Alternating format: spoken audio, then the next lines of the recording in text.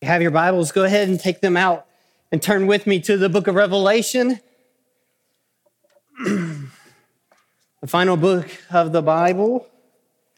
We are in Revelation chapter 21, which is the second to last chapter in the Bible. And we will get to Revelation 22 as promised. We will end today with Revelation chapter 22. So if you're using one of the pewback Bibles in front of you, it'll be page 1041. Oh, the chair backs. That's right. It's going to take a little while. It's going to take a little while.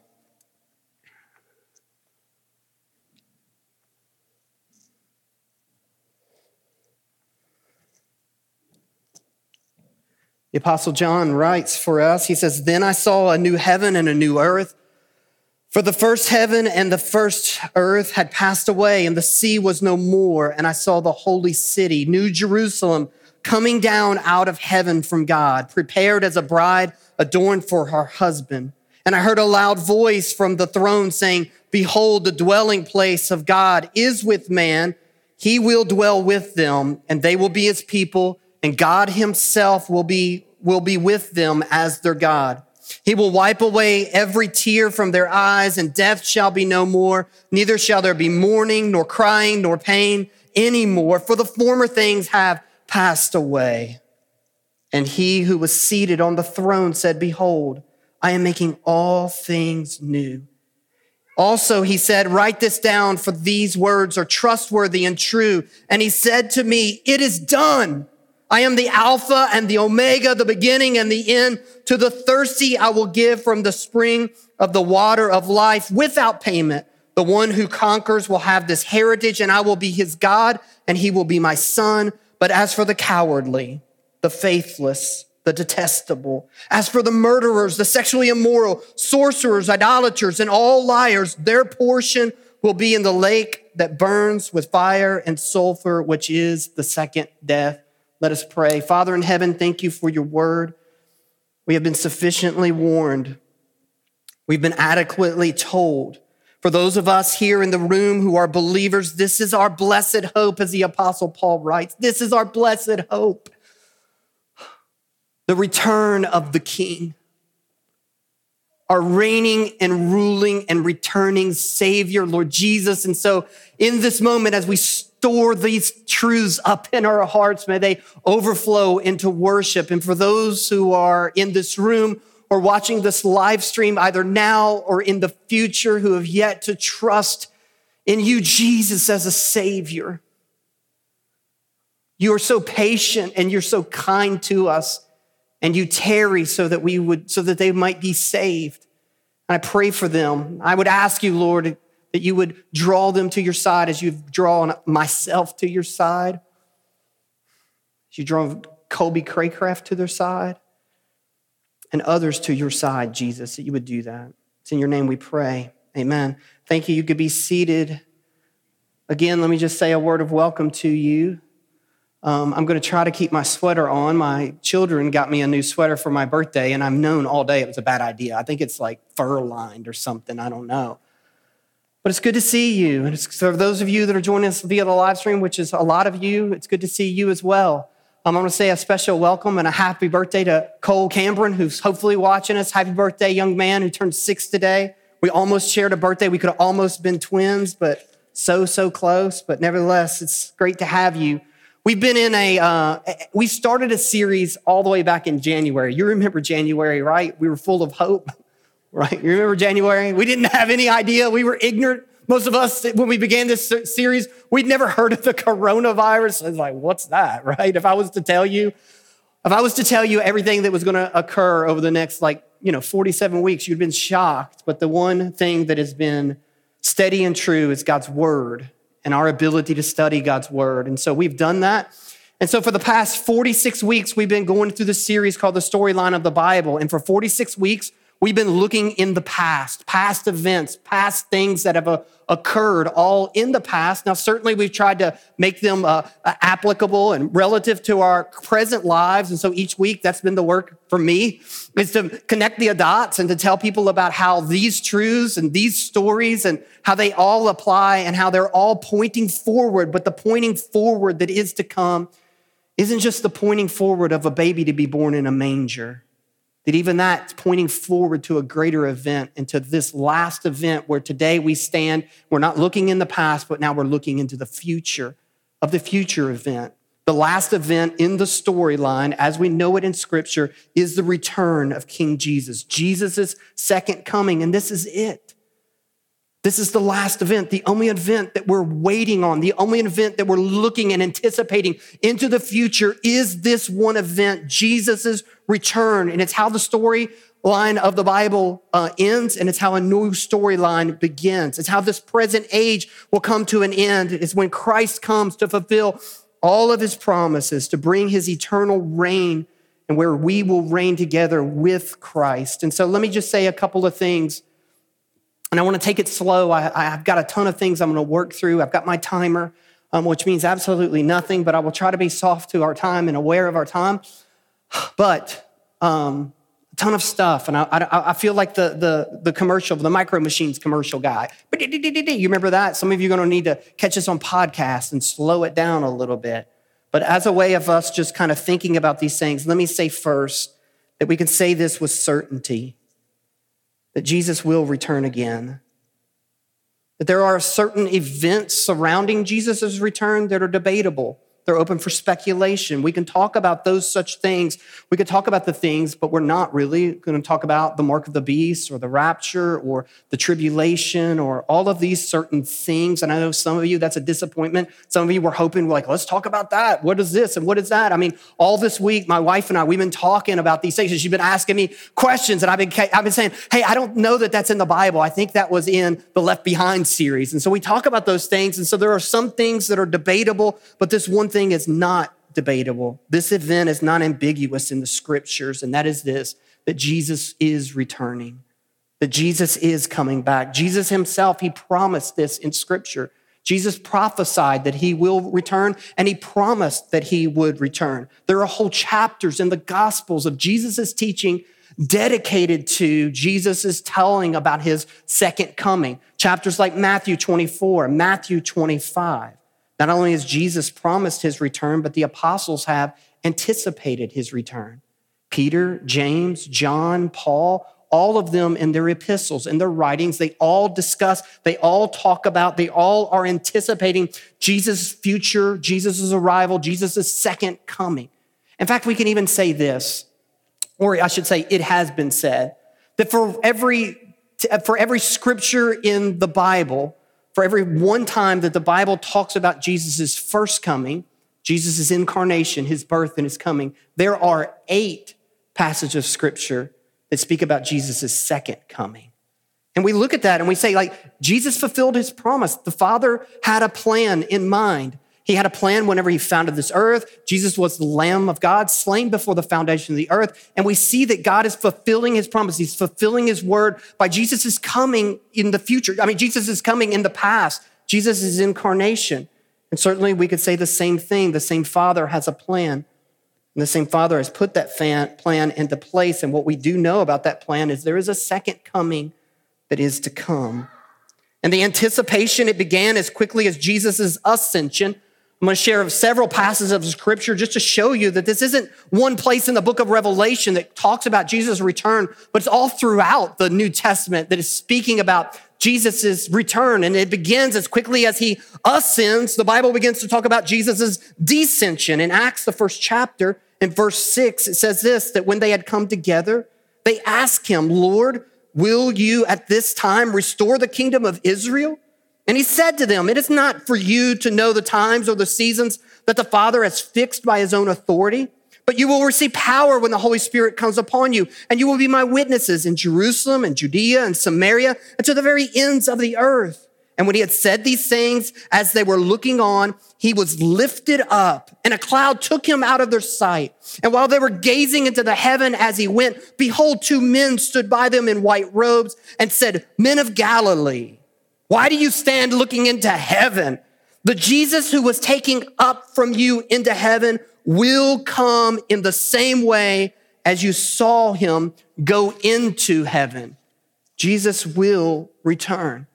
It began all the way back in Acts, the first chapter. They're talking about it and they're waiting on it. They're anticipating it. It's already been promised there that Jesus will return. And so the next question maybe that would enter into your mind would be the question of when.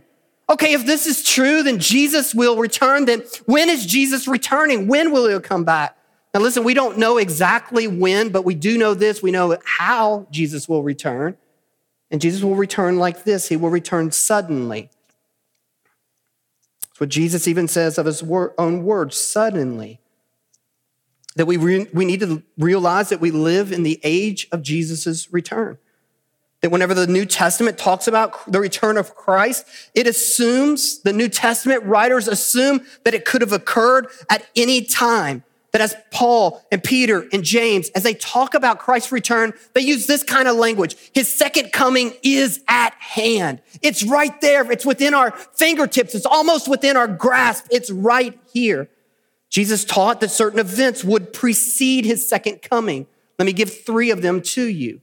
The first event that Jesus said would happen to precede his coming is the calling of the Gentiles.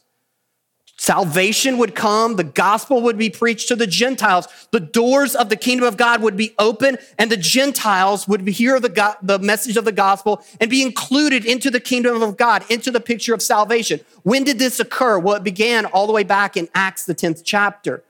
When Peter went and preached the gospel to a Gentile by the name of Cornelius, and he was saved. It began then, all the way back then. Now, how many will be saved? What does that look like? We don't really know. It's never told to us, but we can say this beyond any shadow of a doubt. It began all the way back in the book of Acts.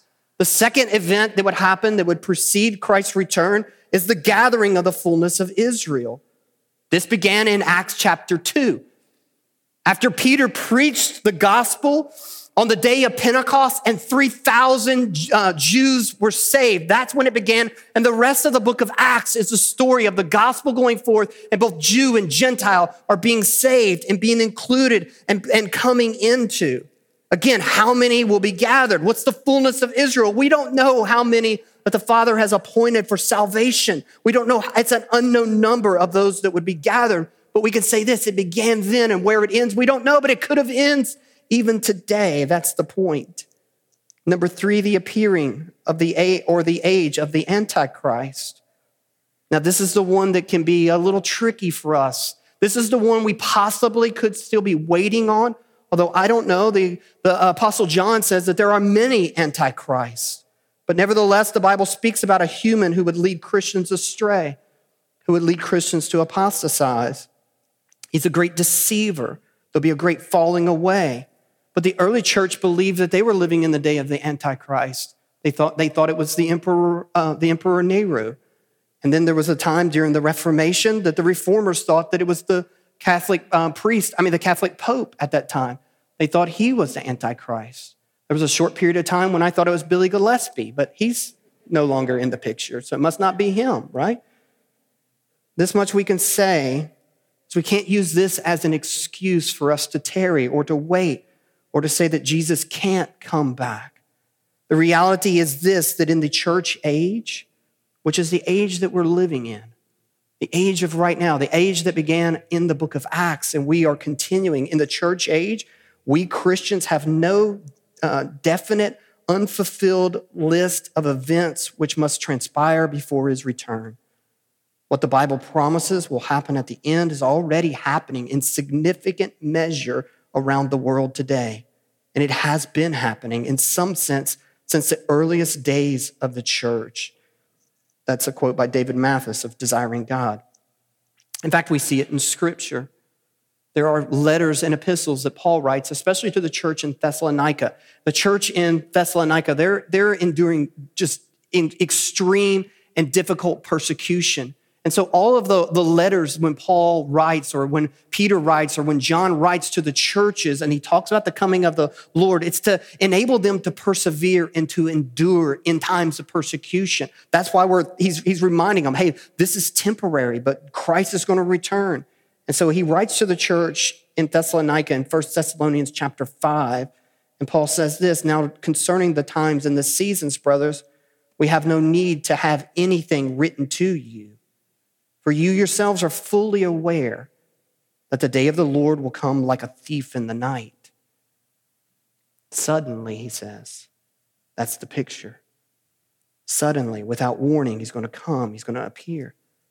In fact, he says, look, why people are saying there is peace and security, then sudden destruction will come upon them.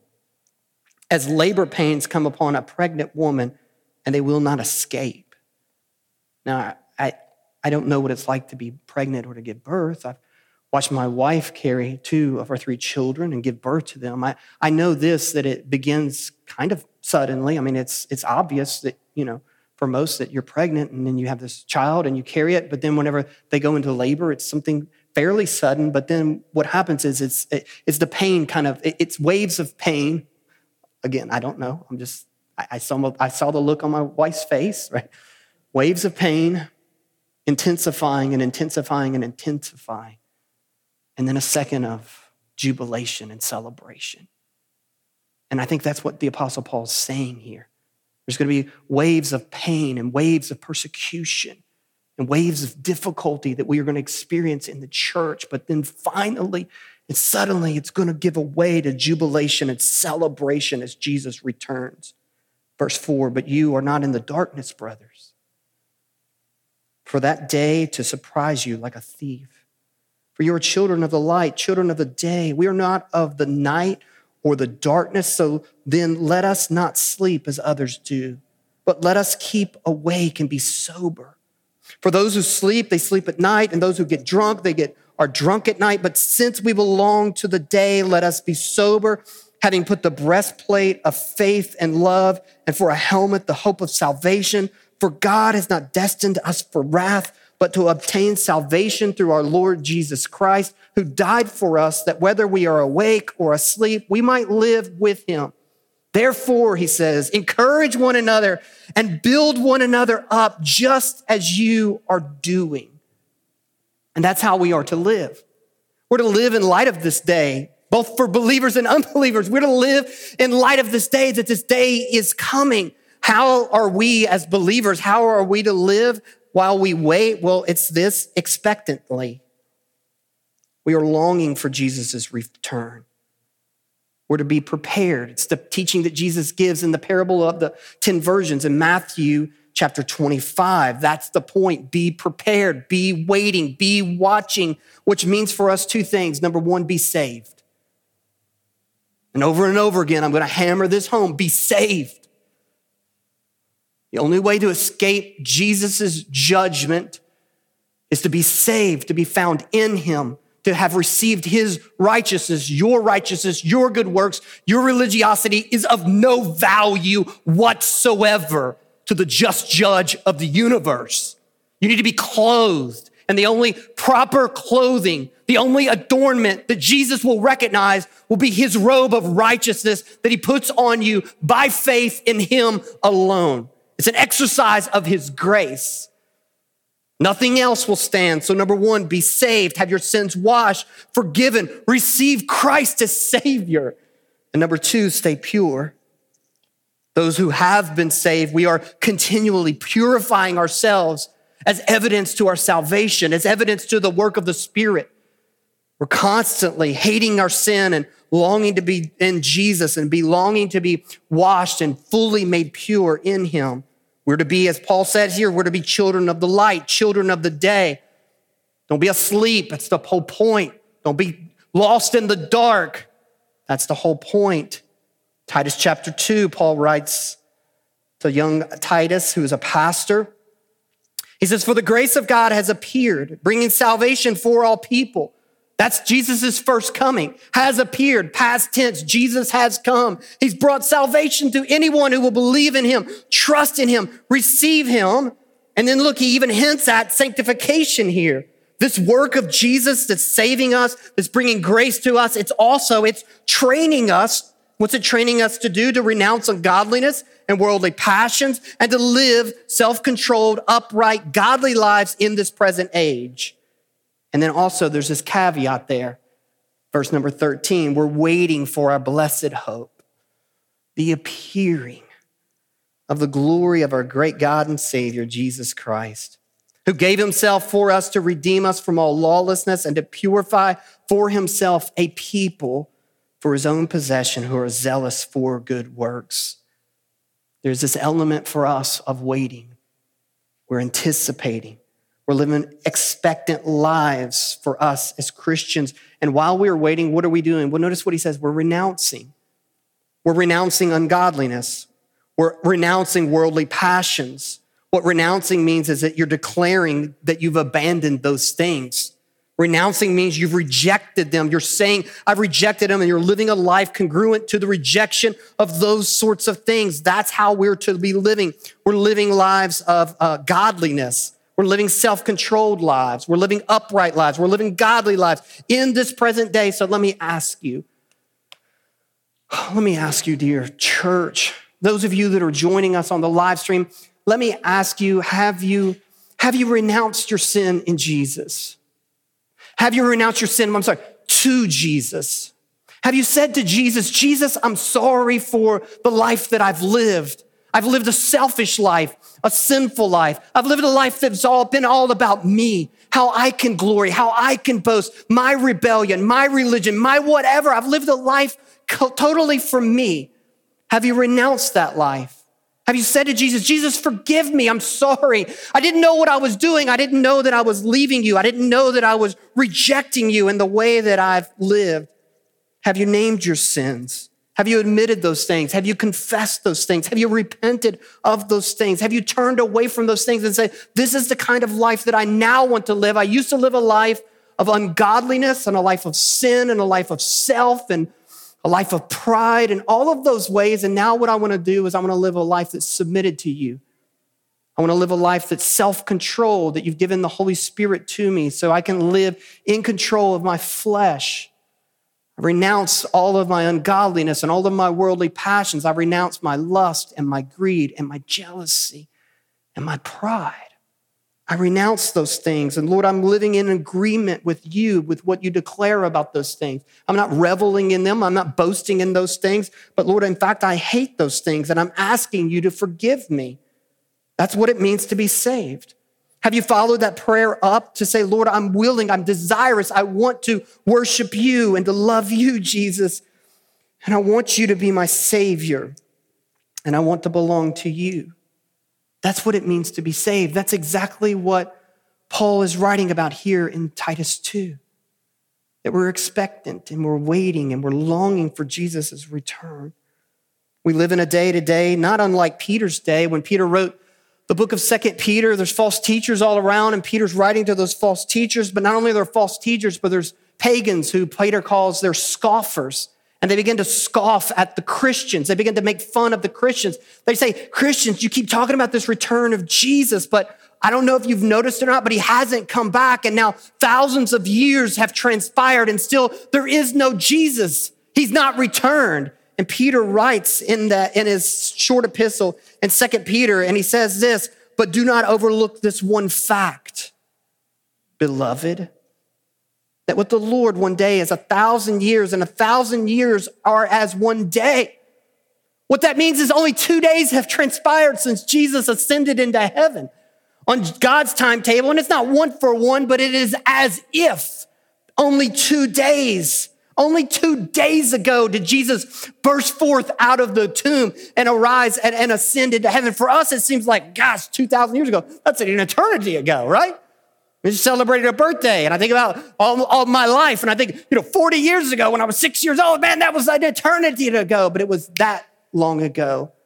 And it is to God that long ago that he resurrected his son, and his son ascended onto high. His tarrying, his waiting has nothing to do with his inability to come or his reluctance to come or the truth that he isn't going to come. In fact, Peter tells us, The Lord is not slow to fulfill his promise, as some count slowness.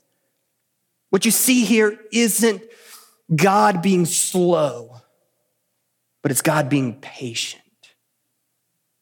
But it's patient. And who is he patient toward? Well, he's being patient toward you. He's being patient toward you, unbeliever. He's being patient toward you who scoff at Jesus, you who are in your sin. He's being patient toward you, not wishing that any, look at the heart of God, not wishing that any would perish, not being so patient and so kind and so gracious to them, waiting on them to return, waiting for them to come back, waiting that all should reach repentance. What the Apostle Peter says, he says, it's just like the life that we're living in. It's no different than it was in the days of Noah. People are eating and they're drinking, they're marrying, they're giving in marriage. It's not that big of a difference. There's this crazy preacher that's preaching a message of repentance. The world is rebellious in their living. It says what they did not know is that God was storing up judgment. That's what Peter says. God's storing up his wrath and he's storing up judgment. And it's being stored up in the waters under the earth, is what he says. And then there comes a day when God releases his judgment and he sets forth his waters and the earth is destroyed in a flood. And what Peter says is the same thing is occurring right now. People are living their lives rebellious. There's living for this world and this world alone. No thought or very little thought to the coming of Christ, to eternity. There's living for the now. And what we don't realize is God is, again, he's storing up his wrath.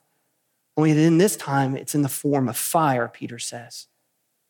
I don't know if you've ever thought about it or not, but we live on a planet that is made up of a very thin crust of dirt and rock and sediment. And then in the middle of it is a ball of fire.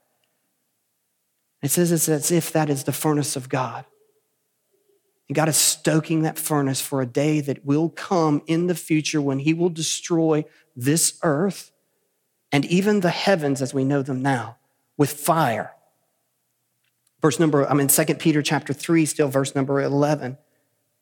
He says, since all these things are thus to be dissolved, what sort of people ought you to be in the lives of holiness and godliness, waiting for and hastening the coming of the day of the Lord, because of which the heavens will be set on fire and dissolved, and the heavenly bodies, they will melt as they burn. But according to his promise, we are waiting for a new heavens and a new earth in which righteousness dwells. Now, a couple things that teaches us. Judgment day is coming. That's one. Judgment day is coming. Nobody gets away with anything. Some of you have been sinned against. Some of you have been treated wrongly and unjustly. And judgment day is coming for that person that has done that. There is a day that is to come when the just judge of the universe who knows all, has seen all, judges justly, which means perfectly, and he will mete out his justice. There is a final analysis to be had that is yet to occur, but that day is coming in the future. That is number one, and nobody gets away with nothing. But number two, look what he says to us, those of us who are saved, those of us who are in Christ. Jesus' promise for us is that a new heaven and a new earth where righteousness dwells is awaiting us, which leads us to our text in Revelation chapter 21. That's what occurs. After Jesus' judgment, Revelation 21 occurs.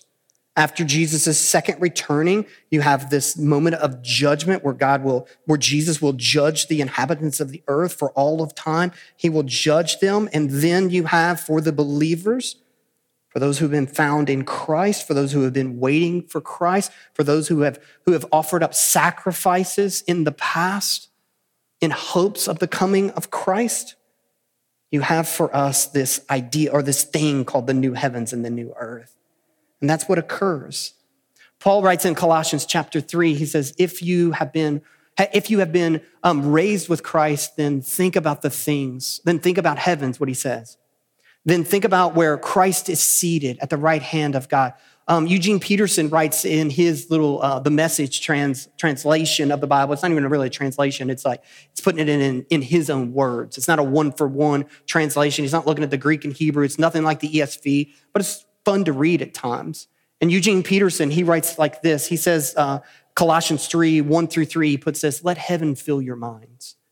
And that's what I want those of you who are believers here for the next few minutes. I just want you to let heaven fill your minds.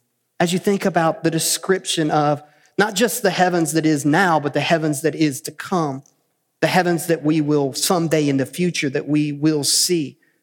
Notice, number one, I'm going to give you a couple of words. They are going to start with R.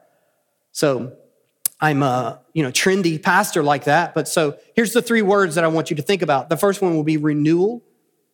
The second one will be reunion. And the third one will be reign. Those are the three R words as we work our way through this text of Scripture. The first one is renewal.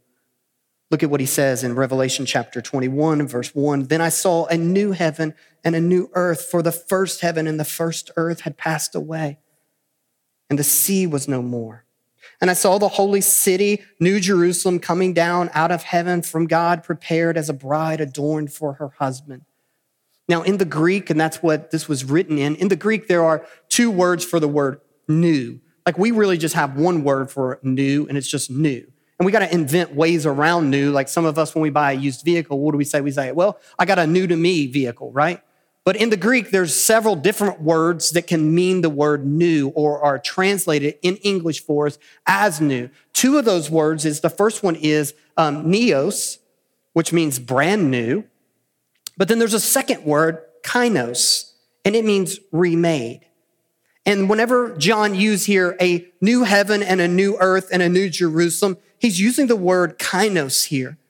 That even though the old has been destroyed, but it's as if God is using the blueprint for what he created in Genesis chapter 1 to remake and to renew the earth. It's kind of a redo, if you will. I say that to remind us that heaven is not some new, colorless, ethereal realm, completely unlike where we are. It is renewed and it's a remade heaven and it's an earth. And the truth is, I think that most of us as preachers and pastors and writers, we've done a terrible job of describing heaven to people. I mean, if we were trying to describe a vacation destination, we described it in the same way we described heaven, most people would be like, thanks, but no thanks. In fact, as you think about you in heaven, what are some of the things that probably fill your mind? Some of you, maybe you picture yourself, becoming an angel. And what's an angel? Well, an angel's a fat baby with curly hair wearing a diaper. And what instrument are you playing while you're in heaven? Not the electric guitar, not a bass, not a piano. You're playing a harp. Right? I mean, for those of you that play a harp, I apologize, but that's probably the least cool instrument I can think of. Like my son growing up wanted to be in a rock and roll band, but he never said, I hope to grow up and play the harp in the band. No, it was like drummer, electric guitarist, something like that. But what are you going to be in heaven? Like for many of us, the pictures that fills our mind is things like that. And some of you, you've heard things like that and you think like, are you sure you're describing heaven? Because it sounds a whole lot like hell to me, right? Others of you may go like, what's heaven going to be like? What's going to be like one eternal church service? We're going to sing, and then all the elders from all of history past are going to tag team preaching. And again, you say, thanks, but no thanks. We've done a disservice to the imagery of what heaven really is. That heaven is not some ethereal place where you're going to live as a ghost floating around on marshmallow clouds and doing whatever. It's none of those things. What's it going to be like? I don't know. I think it's going to be a lot like what we see here. I think our bodies, they'll be glorified, resurrected bodies, and they'll probably look a whole lot like they do here. But let me just say this. If you can live a contented, happy, joyous, satisfied life in this world, in this fallen, cursed earth, why would you think anything that is to come would be anything less? And that's the reality. That for those of you that are saved, it's only going to get better. I mean, think about what Jesus gives us a glimpse of his resurrected body. We get a glimpse of what our glorified bodies are going to look like when Jesus returns. After Jesus' resurrection, Jesus stays, for 40 days with his disciples, and we get a picture. Jesus is in a body. Jesus eats. He walks around. He could be touched. Remember Thomas? Thomas, touch me, touch my side. He could be touched. He's not a ghost. Now, there's certain things that he is able to do with his body that, is not like what you and I can do with our bodies. We can't just appear in rooms, but none of those things are the point. The point of what he's saying is that look at yourself and look at us. And this is probably a lot like what we will look like. I think it really forces us when we let heaven fill our minds, when we really begin to let our imaginations, our informed imaginations by the scriptures, we let them run as we think about the life that is to come. I think it really makes us rethink ideas like a bucket list. Like many of you live in your life and you're thinking about this bucket list, things that you want to do before you die, as if you've got to wring all of the life out of this life here in this world, and this is temporary. As if there's not going to be any pleasures to be had for those of us who are Christian. And that's simply untrue.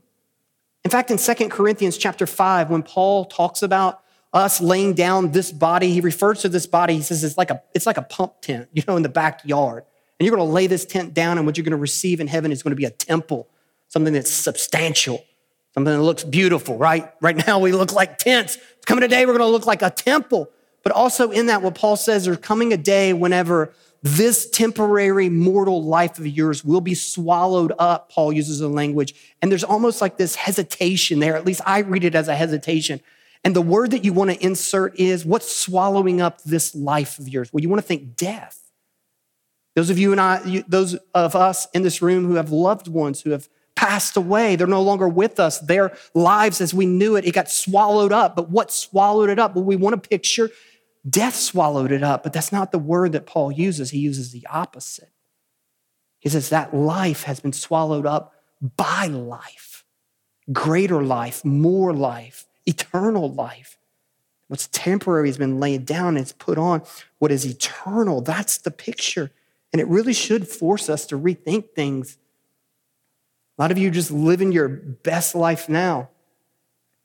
And let me just say this, for those of you who are unbelievers, for those of you who harden your heart at Jesus, this is your best life now.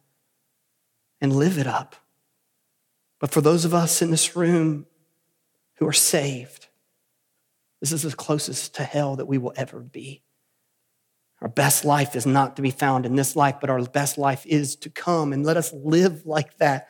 Let us live with eternity in mind. There will be a reunion to be had. Look at verse number 3. And I heard a loud voice, I like that, a loud voice from the throne. Who sits on thrones? Kings sit on thrones.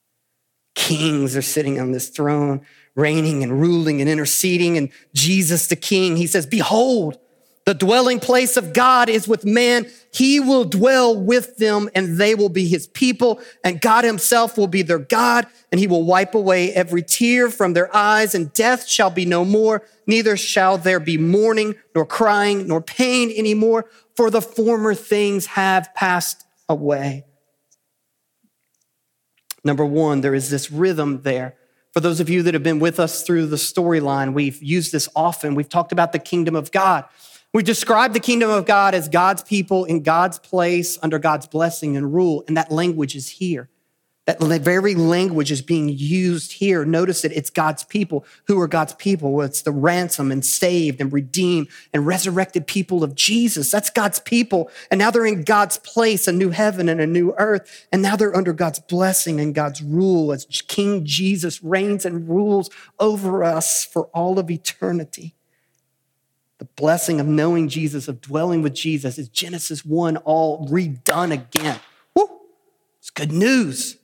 It's good news of what he's done here. It's the absence. The blessing comes as the absence of mourning and the absence of crying and the absence of pain. Notice what he says, the former things have passed away. We use the word passed away for our loved ones when they die.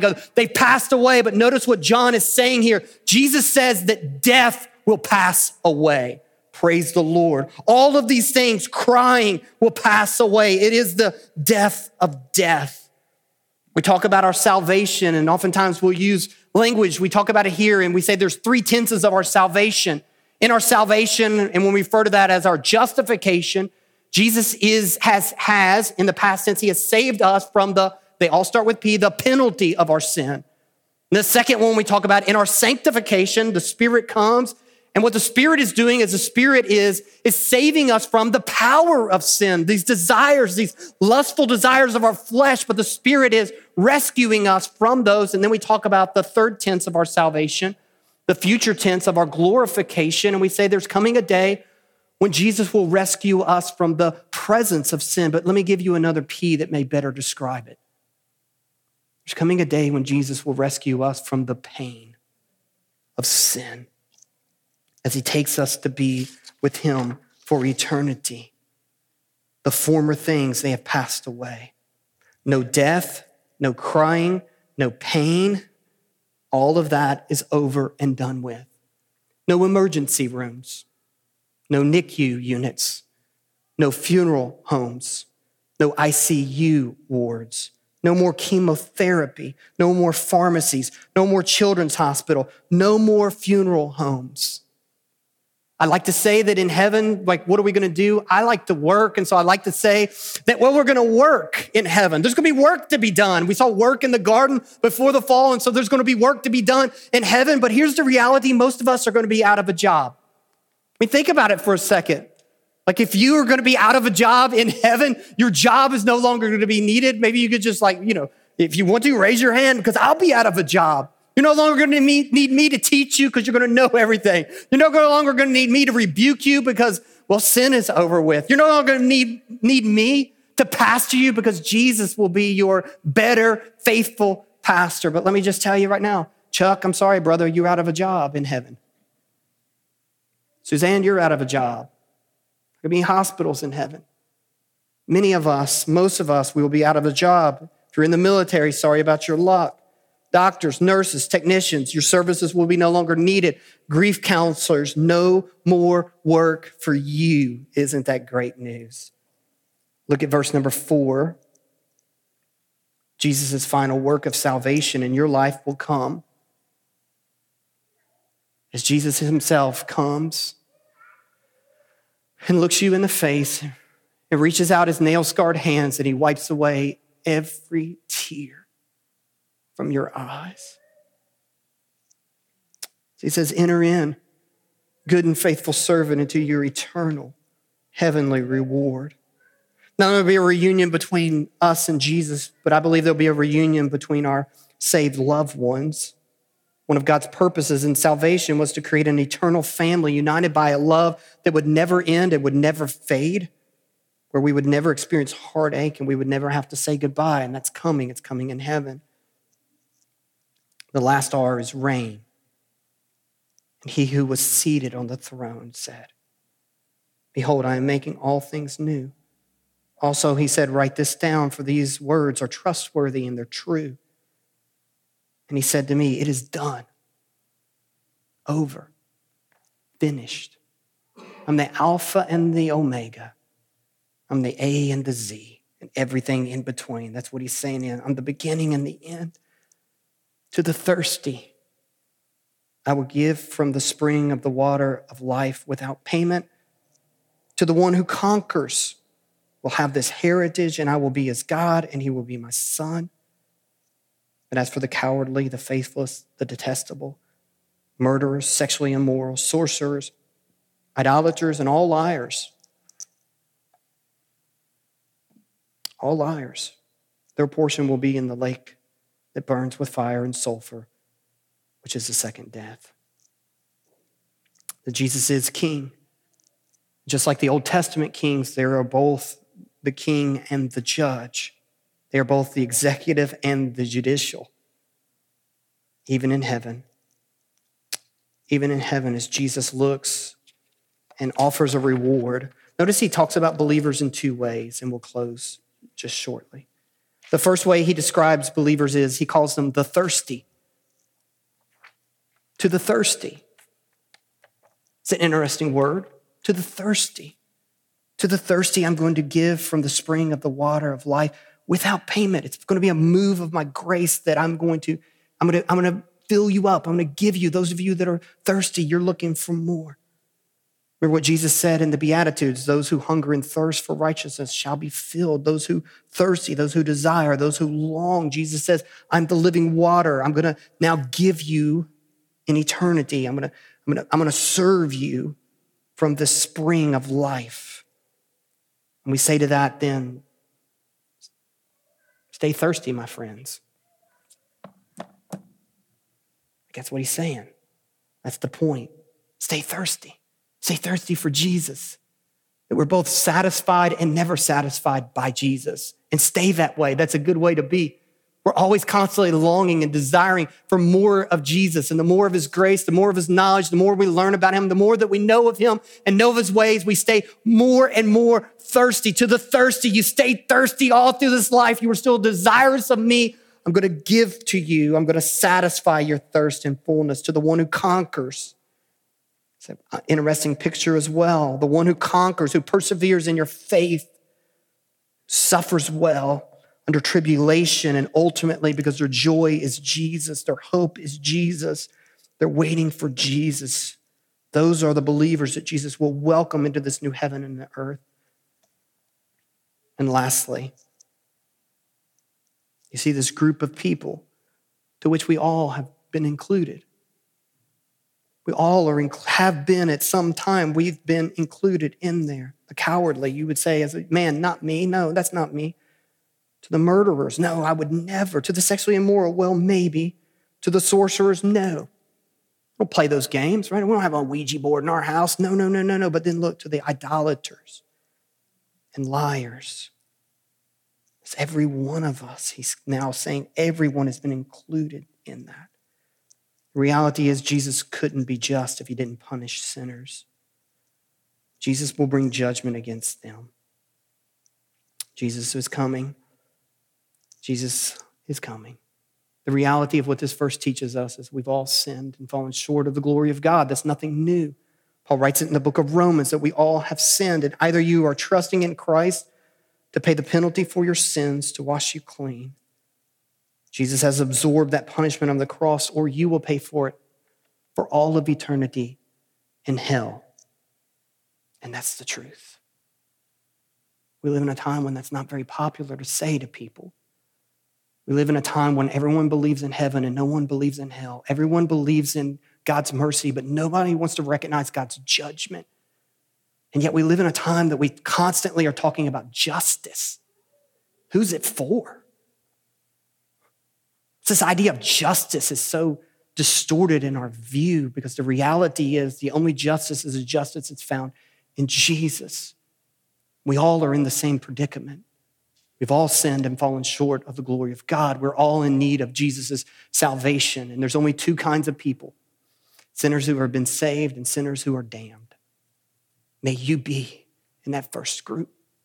And if you are here today and you're not in that first group, if you are here today, you've never received Jesus as Savior, you've never repented from your sin, you've never turned to Jesus, I'm not asking you about where you got baptized. I'm not asking about your church membership. I'm not asking about your religious works. I'm not asking you about your religious affections. What I'm asking you is, have you trusted in Jesus and Jesus alone, by your faith alone, according to his grace alone? Have you asked Jesus to save you? Have you turned from your sin? And are you living that kind of life, congruent to that? Do you exhibit the fruit of the Spirit? Do you forgive others? Do you show grace, the same grace that Jesus showed? Do you show it to others? Do you love others? As all evidence, not good works that we get in order to receive Jesus, but evidences of our salvation. Are you living that kind of life? Have you followed it up with baptism? Baptism is important. As Colby's even just showed us, he just preached the sermon for us. Baptism is so important. It's our public declaration that we're with Jesus. It's our public declaration that we belong to Christ and to Christ alone. Been united in his death and we've been united in his resurrection. It's so absolutely important. If you're here this morning and you've yet to be saved, it's so simple. You pray and you ask that. I've already walked you through it. That's what you do. You pray. It's not a magical incantation. You say those very things. You say, Jesus, I'm sorry. You admit that you're a sinner. You can even name the sin. Jesus, I'm sorry for this and this and this and this and this. I'm sorry. And I'm asking you to forgive me. And I receive you. And I want to count you as my treasure and you as my life. And I will live forever with you. And if you're either watching this live stream or watching it later or watching it right now in the room, the way that you can do that is you can schedule your baptism. That's the next step by simply emailing elders@thepointcommunity.net. And we'll schedule the baptism. The tank is full. Let us celebrate that. And for those in the room who are saved, can't wait. Come, Lord Jesus, come. Jesus, thank you for your great grace. All throughout the storyline for 47 weeks, we've highlighted the great patience and grace that you have with sinners like us. Your glory being made manifest in the way that you have saved us. Thank you, Jesus. Thank you. Thank you for saving us. Thank you for loving us. Thank you for coming and living the life we could not live, dying the death that we deserved, resurrecting yourself from the dead, ascending on high, sending the Spirit, making all of these great, precious and great promises to us. And we wait. With anticipation, we long for your return to lay down all of the garbage of this world, for it all to be over with, all of our heartaches and all of our pain and all of our tribulation and all of our suffering. It's all going to be worth it when we see you, Jesus, and you change us to be like you. You welcome us into our eternal reward that you have accomplished for us. We didn't do anything. You've done it all, and we can't wait to see you. We can't wait to be with you, Jesus, better than anything this life has to offer. We believe that by faith. We believe that. Jesus, I pray for my brothers and my sisters that we would be simply found in you. In your great name we pray. Amen.